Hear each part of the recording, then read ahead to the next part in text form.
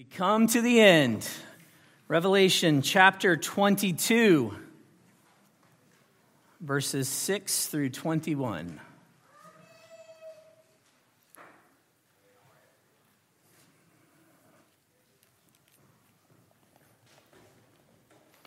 I'll give you a moment to find it. Sorry, pastor joke. Wake up. Mario just found it. All right.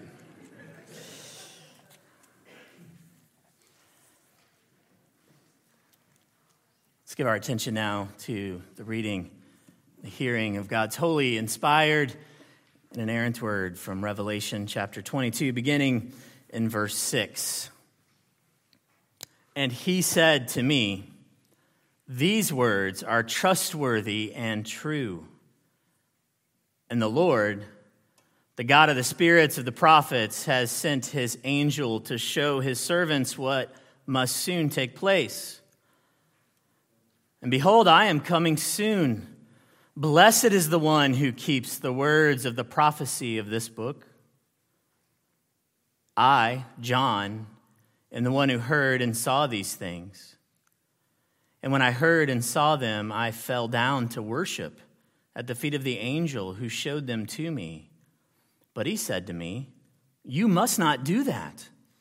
I am a fellow servant with you and your brothers, the prophets, and with those who keep the words of this book. Worship God.' And he said to me, 'Do not seal up the words of the prophecy of this book, for the time is near. Let the evildoer still do evil, and the filthy still be filthy, and the righteous still do right, and the holy still be holy.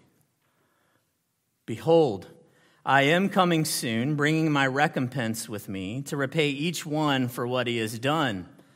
I am the Alpha and the Omega, the first and the last, the beginning and the end. Blessed are those who wash their robes, so that they may have the right to the tree of life, and that they may enter the city by the gates. Outside are the dogs and sorcerers and the sexually immoral and murderers and idolaters and everyone who loves and practices falsehood. I, Jesus, have sent my angel to testify to you about these things for the churches. I am the root and the descendant of David, the bright morning star. The Spirit and the bride say, 'Come.' And let the one who hears say, 'Come.' And let the one who is thirsty come. Let the one who desires take the water of life without price. I warn everyone who hears the words of the prophecy of this book. If anyone adds to them, God will add to him the plagues described in this book. And if anyone takes away from the words of the book of this prophecy, God will take away his share in the tree of life and in the holy city, which are described in this book. He who testifies to these things says, 'Surely I am coming soon.'" Amen. Come, Lord Jesus. The grace of the Lord Jesus be with you all. Amen. The grass withers and the flower fades, but the word of our God remains forever. Let's pray. Oh God, thank you for your word. Thank you for sustaining it, preserving it for us that we might have it even today. It's been read in a language that we understand. And Father, we need help. We need help for more than just physical understanding. We need spiritual understanding. Open our eyes. Open our eyes, oh God, by your Spirit, that we may behold wondrous things. Would you teach us and train us, correct us, rebuke us, make us more like Jesus. Father, encourage us. Give us grace that we might stand. Lord, help your people that they might be able to endure. May they know that this word was written for them. Father, would you help me, your servant? Would you protect me from error? And may the words of my mouth and the meditation of my heart be pleasing and acceptable unto you, O God. You are my rock and my redeemer. And we ask all this in Jesus' name. Amen. If you had your eye on current events, you know that a lot happened in the world this week, as it does almost every week, right? But there was one notable news story that kind of flew under the radar. largely overshadowed by everything else, maybe one story in particular, that was going on. And it was the news that a woman named Barronelle Stutzman had finally ended her long and arduous legal journey. You see, almost a decade ago, a lawsuit was brought against Mrs. Stutzman and her shop, Arlene's Flowers. Why? Because she refused to design flower arrangements for her dear friend Rob, for Rob's marriage to another man. She believed, and this is in her own words, and I'm going to quote what she said, "I am a Christian, and I believe the Bible to be the Word of God." She goes on to say, "That word makes it clear that he designed marriage to be only the union of one man and one woman. I could not take the artistic talents God himself gave me and use them to contradict and dishonor his word." If you follow this story, Mrs. Stutzman didn't win her legal battle. In fact, she finally reached a settlement. She paid, and she's retiring. She's decided to sell her shop to her employees. But if you watch the video released this week by Alliance Defending Freedom of her reading this public letter, you'll soon realize that she has indeed won. She's won the ultimate victory through Jesus Christ, her Lord. Megan sent the video to me this week, and I was moved to tears. You're not surprised by that. I was moved to tears as I watched this 77-year-old woman warmly thank all those who stood by her side, as well as she gently told those who had persecuted her that she would continue to pray for them. In fact, the last words of her video,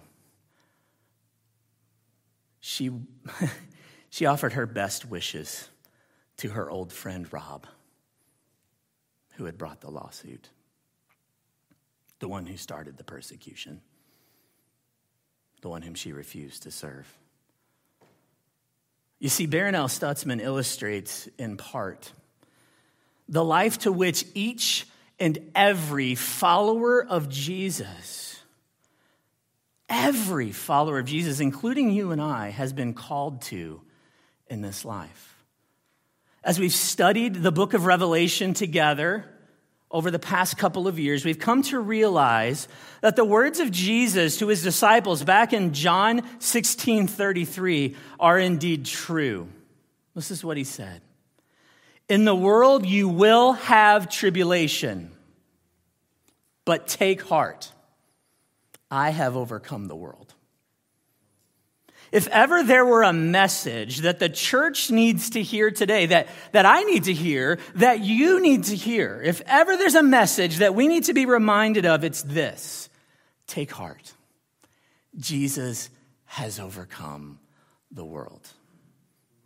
As the book of Revelation ends here in chapter 22, and as we come to our 40th, believe it or not, and final sermon in the book of Revelation, we're faced with what appears to be somewhat disconnected and disjointed sayings. Sayings of an angel, sayings of the Apostle John, and sayings of Jesus himself.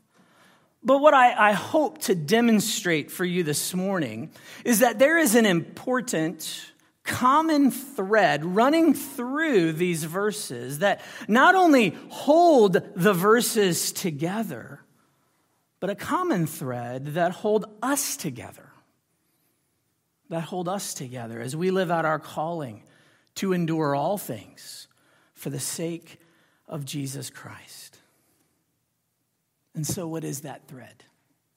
What is that thread? That thread is authority. Authority. And it's authority manifested first in the authority of God's word. The authority of God's word, and second, in the authority of Jesus Christ, himself. So if you're taking notes, and I know many of you do, if you're taking notes this morning, I'll give those again. These 2 points are going to make up our outline. First, the authoritative word. The authoritative word. Second, the authoritative Christ. The authoritative Christ. So we encounter the authority of God's word in verses 6 through 9. 6 through 9, as we're directed to respond to it in 3 ways. First, look at verse 6. We are directed to trust God's word. We're directed to trust God's word. The angel who has guided John on his journey through these staggering visions, which he has received and we've studied, this angel turns to him and says, these words, not just the few words from the last chapter, but all of these words are trustworthy and true. All of these words, they're trustworthy and they are true. You see, everything that John has heard from the very beginning, all that John has seen, remember Revelation is a picture book, all these things that John has seen, all of it is true and it's trustworthy. All of it is going to come to pass. What does that mean? It means that the suffering that he's been told about is going to happen. But it also means that the deliverance is going to happen too. This means that sin will indeed increase and hostility against the church will rage. But eternal triumph and heavenly glory will surely be enjoyed too. This testimony is not new. This testimony about God's word being true and trustworthy is not new. This wouldn't have been a surprise to John, right? No, it's absolutely consistent with the whole of the Bible and all of the Bible's teaching about itself. Because the Bible is God's own word. It's trustworthy because it comes from God. It's breathed out by God. It comes from Him. A good passage for you to commit to memory, if you haven't already, is Proverbs 30, verse 5. You can look there if you would like. I'll read it for you. Every word of God proves true. Every word of God proves true. He is a shield to those who take refuge in Him. Surely that was on the mind of the Apostle John, who is in prison on the island of Patmos, put there by the Emperor Domitian, suffering for his faith as an old man, finding refuge in the Lord, having the Lord Jesus Christ send the angel to show these visions to him, telling him this is the word of God, it is trustworthy and true. He knows this is going to be true. He's been given a message to send to the churches. Brothers and sisters, this message is for you. I've said this from the very beginning. Revelation is for you. It's trustworthy and true. Second, in verse 7, we are directed to keep God's word. To keep God's word. Here it appears that Jesus breaks in now. He breaks in to declare that he's coming soon, a phrase that actually appears 3 times in this passage, and we'll look a little bit closer at that later. And because he's coming soon, those who receive and keep its words are indeed blessed. So there are these blessings, these beatitudes throughout the book of Revelation, and here's one of those. Blessed are those who keep these words. This is a reminder that this book is not for the theological elite. It's not just for them. It's for you.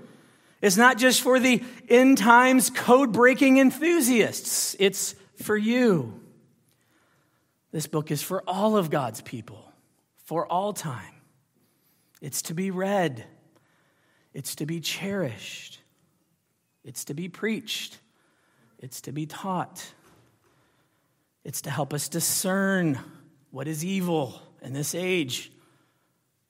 And it's to encourage us that faithfulness to Jesus, faithfulness to Him is more rewarding than compromise with evil. Revelation is meant to give us light. It's meant to transmit a message of hope to those of us who live behind enemy lines. I was reminded this week of the French resistance fighters during World War II. During the 4 years of Nazi occupation, many of the people had just started cooperating with the enemy.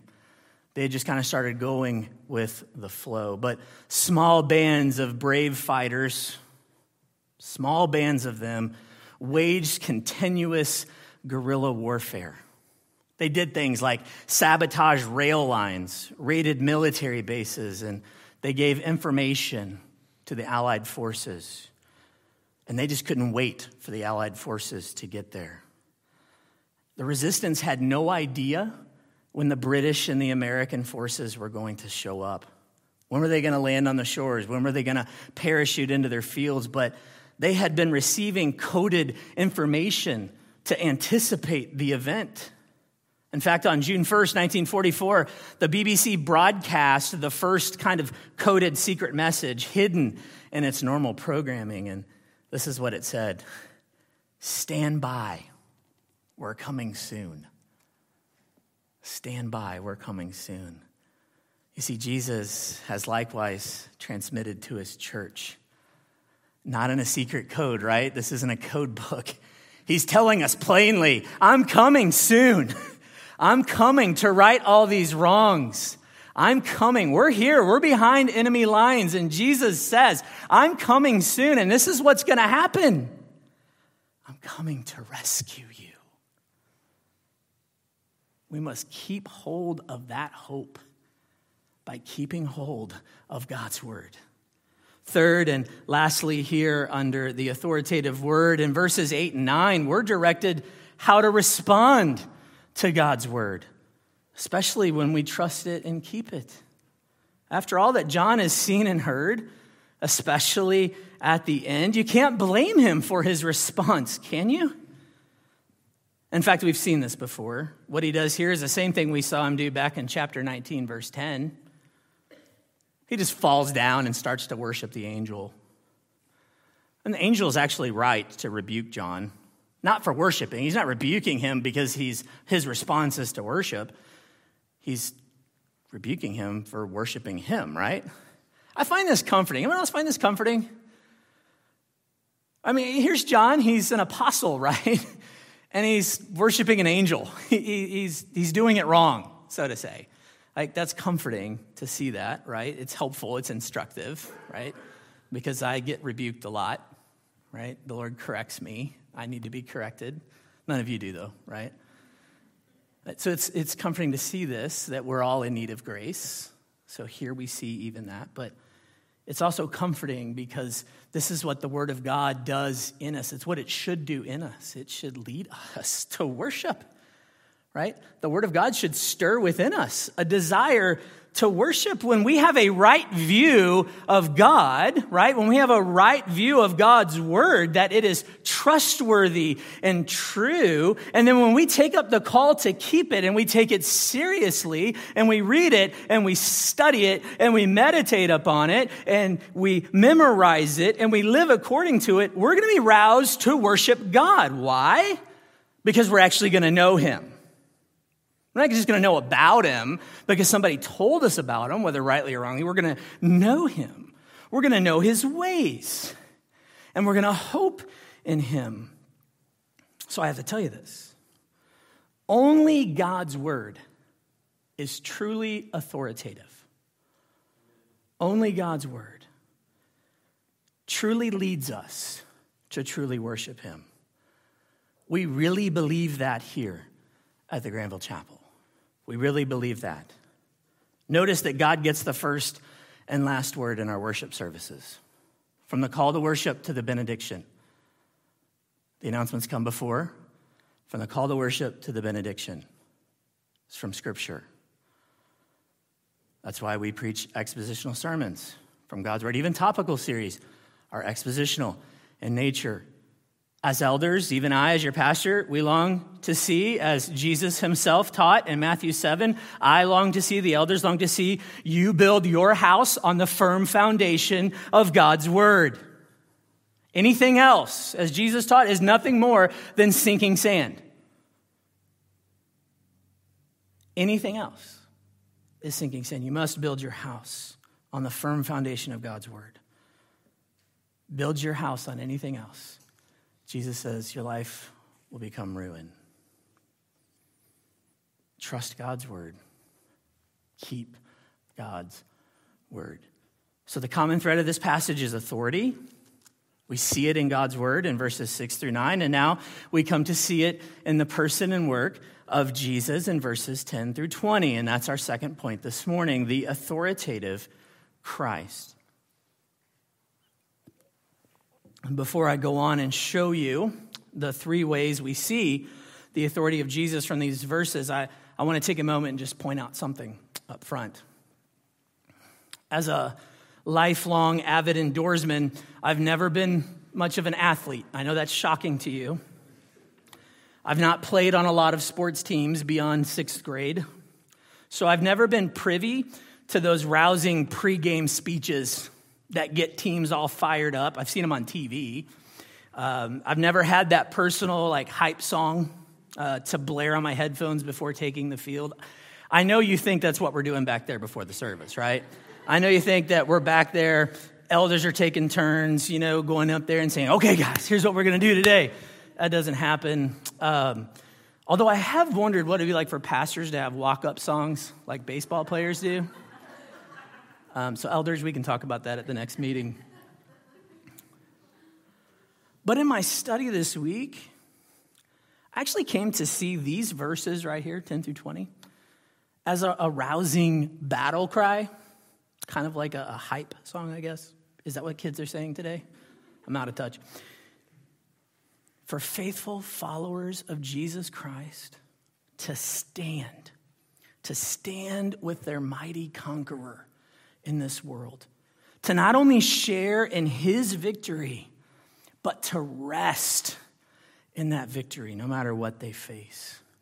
And so I hear this battle cry hitting our ears when we first see the authority of Jesus Christ as our King. We see him as our King. We see his sovereign kingship a couple of times. You see it first, look in verse 13.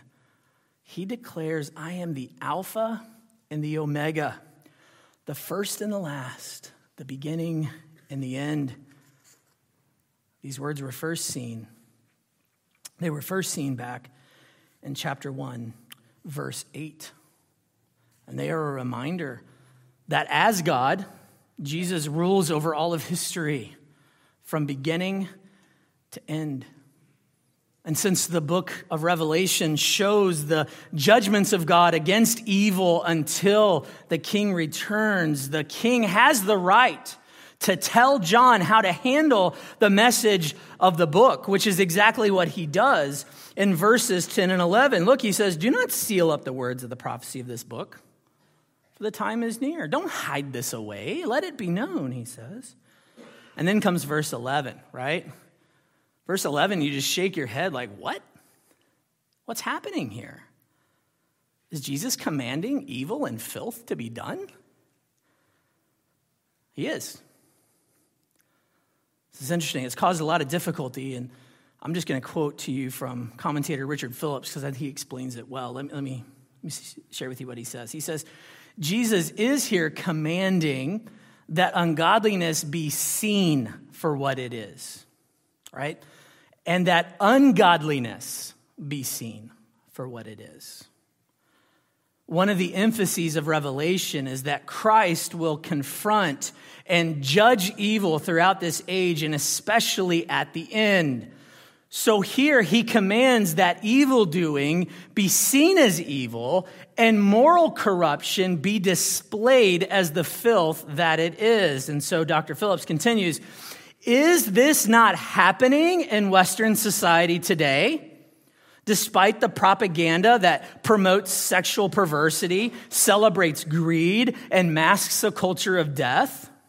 Despite the clever denials and deceptions, wickedness is nonetheless revealed by its effects. And then he closes by saying, in this way, the sovereign king exposes the evil of both sinful deeds and sinful character, but the righteous deeds will be seen as being right, and Christ's holy people will be revealed as holy. This is the command of the sovereign king at the very end of his word. You see, as subjects of King Jesus, of the sovereign king, it's our call to shine his light upon the world. And we want that light to attract, right, and for people to come to know. But one thing that it does is it exposes evil and it exposes sinfulness, right? And it magnifies and glorifies the righteousness of God as well. And that's what Jesus is saying to do, to shine the light. And by doing so, we're standing up for the king, and we're standing with the king when we do it. Well, this battle cry also comes to our ears when, secondly, we see the authority of Jesus as the judge. Look at verse 12. Behold, I am coming soon, bringing my recompense with me to repay each one for what he has done. And then look at verse 18 and 19. I warn everyone who hears the words of the prophecy of this book. If anyone adds to them, God will add to him the plagues described in this book. And if anyone takes away, God will take away his share. I mean, it's hard for us sitting here, what is it, like 1900 plus years, right? It's hard for us sitting here and we hear these words, I'm coming soon. I almost feel like I'm at home and I call upstairs to one of my children, hey, come downstairs. And you hear, be right there. Never happens in our house, by the way, right? I see. Never happens in your house either, does it? I see dads wrapping their arms around their kids, yeah. You hear this and you're like, In God's economy, soon doesn't work the way we want it to work. Remember what Peter said in 2 Peter 3:8? You can look, I'll quote it for you. Do not overlook this one fact, beloved, that with the Lord 1 day is as 1,000 years, and 1,000 years is 1 day. You're like, okay, thanks for that, Peter. Helpful. You know, the view of the apostles throughout the entire New Testament is that we live in the last days. We live in the last days. Soon is soon. The answer is yes. And that's to cultivate that eagerness in our hearts, that eager anticipation. Christ is coming soon. He comes like a thief in the night. You can't know, but we're to be ready, and we're to be watching and waiting. We are to be good stewards. I know it's not always comforting, but it's not for us to dispute. Instead, our call throughout all of Scripture is to be faithful. Christ is returning, and he's returning soon. And I think the focus of this passage is for us to see what comes upon his return. What happens upon his return? The second death. Remember, we just covered that a few sermons ago. The second death that faces those apart from grace is truly terrifying. His recompense is real. Those who are not in Christ, remember the books that will be opened up, they'll be judged according to their deeds. You don't want to be judged according to your deeds.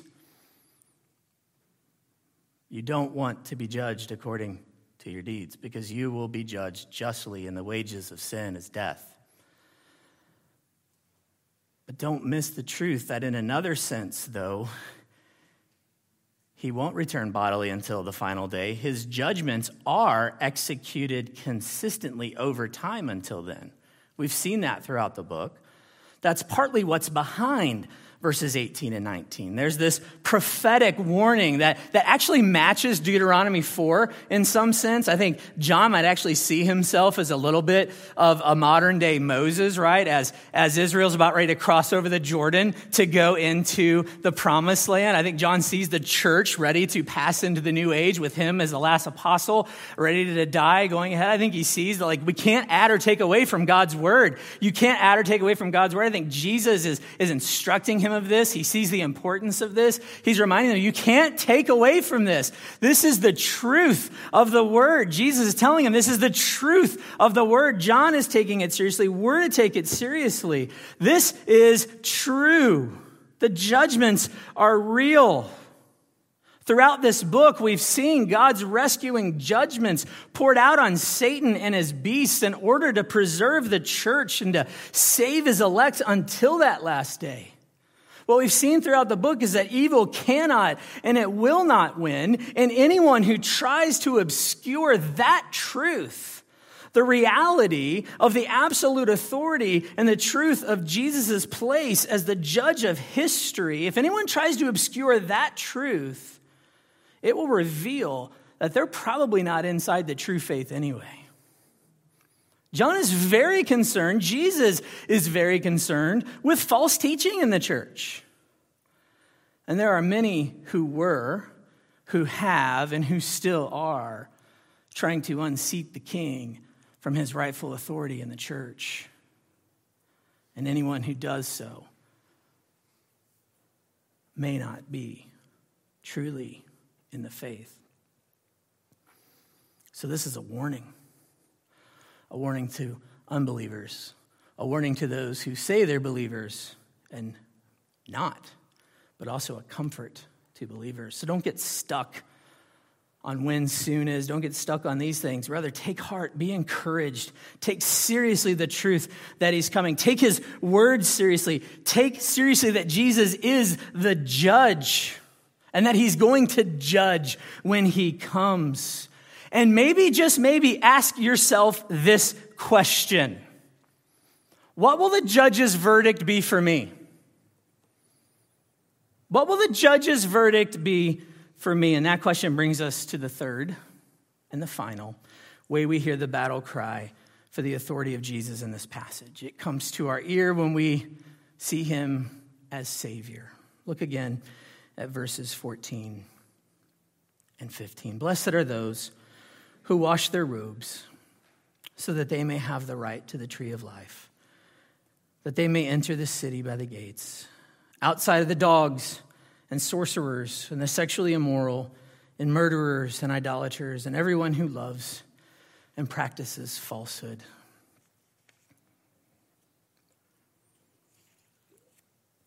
It's very fitting that the atonement comes front and center at the end of the book. At the end of the book, atonement comes front and center because it's front and center to the entire Christian faith. It's actually front and center to the entire Bible. For what is our only hope of escaping the judgment that is to come?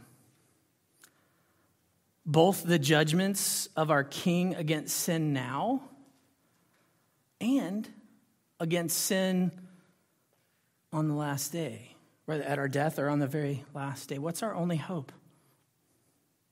What is your only hope against the judgment against sin? Is it not the cross of Jesus Christ? Is that not our only hope? Is that not our only escape from judgment? The cross where Jesus himself went freely and willingly to shed his blood for our sins, where he went to take upon himself the penalty of death that we deserve, where he went so that we could be set free, free from judgment, free from condemnation, to have our conscience set free so that each and every day, and on the day that we die, and even on the day of the great judgment, we can know beyond a shadow of a doubt that he will always intercede for us. That on that day of judgment, when those books are brought out and your book is opened, that your book won't have anything written in it. That the blood of Jesus will have wiped it all away. It'll be clean. Do you realize what we did before the sermon? I mean, we almost had a revival breakout in here. I was waiting for people to start clapping, right? Standing up. We sang a song that they tell you not to sing anymore. Did you know that? Oh, you shouldn't sing. There's a fountain filled with blood. You might scare people off. That sounds weird. Fountains filled with blood. The visitors may not come back. Well, I'm sorry if you're visiting and you heard us sing, there's a fountain filled with blood. we sing that song because that's exactly what it means in verse 14. Blessed are those who wash their robes. It sounds strange to our modern ears, but those who have been washed in the blood of Jesus, unless there is shedding of blood, there can be no remission of sins. It's been that way all along. Throughout all of redemptive history, it's been by the shedding of blood. It's not by the shedding of the blood of animals anymore, because the Lamb of God who takes away the sin of the world went to the cross. And he died to take away our sins, and he did it by shedding his blood. And unless we're washed and made clean by the shedding of his blood, we cannot have our sins forgiven. And so, yes, we've been washed clean by the blood of the Lamb. And so we sing that song, and yes, maybe, just maybe, we stand up and clap. And we shout, and we sing to God. So let it be known this morning. Let it be known this morning that those who have had their robes washed will be granted entrance into the eternal kingdom, but those who don't will remain outside. Those who don't will be outside the camp. This is covenant language right here. I know it says dogs, and that's not very nice. But that's covenant language. Go back and read the book of Leviticus. You'll see it there. The sexually immoral, murderers, idolaters, all those who are sinners, not washed in the blood of the Lamb, will not be admitted. They will succumb to the second death and spend eternity in hell. That's the truth. So let it be known this morning that Jesus is the only way. He is the only way to enter into heaven. Those are not my words. Those are his words. He said so in John chapter 14, verse 6. I am the way and the truth and the life. No one comes to the Father but through me. Those are his words, not mine. Look at verse 17. Even at the very end, he's still inviting. Scholars like to debate who's talking here. I think this is Jesus saying this. Let the one who is thirsty come. Let the one who desires take the water of life without price. Even at the very end, Jesus himself, the judge, is saying, come unto me. Come unto me and be saved. Only Jesus can save you from the wrath that is to come. Only he possesses the absolute authority to save you from your sin. So I invite you this morning, if you have not done that, confess your sin unto the Lord. Repent and be saved this very day. May today be a day of salvation for you. And if you are walking with Christ, may you join this chorus as you see it here over and over and over again. Come, Lord Jesus, come. Come, Lord and King. Come, Lord and Judge. Come, Lord and Savior. Come. I joked with the elders this week that they're all going to have to stand behind me and catch me when we were done. It's been an arduous journey, but it's been wonderful. Timely in the days that we faced, because the book of Revelation has reminded us of something very key that I didn't plan for. It's reminded us that as followers of Jesus, we're in a battle. We're in a battle. We're in a fight. And our fight is not against flesh and blood, even though we tend to think that, don't we? Because we fight and argue with each other so much. But our battle's with the forces of evil in this age. Remember what we've learned. Satan and his two beasts, the evil, oppressive governments and kingdoms, along with false, seductive religions. They're accompanied by Babylon, the pervasive worldly systems of sinful immorality and idolatry. Remember, they all come together to form that counterfeit trinity and its church that works to draw people, Christians included, away from the worship of the one true triune God, Father, Son, and Holy Spirit. And of course, Jerusalem, the bride, the church. From the Apostle John's day all the way to our own, this battle has been and will remain the same.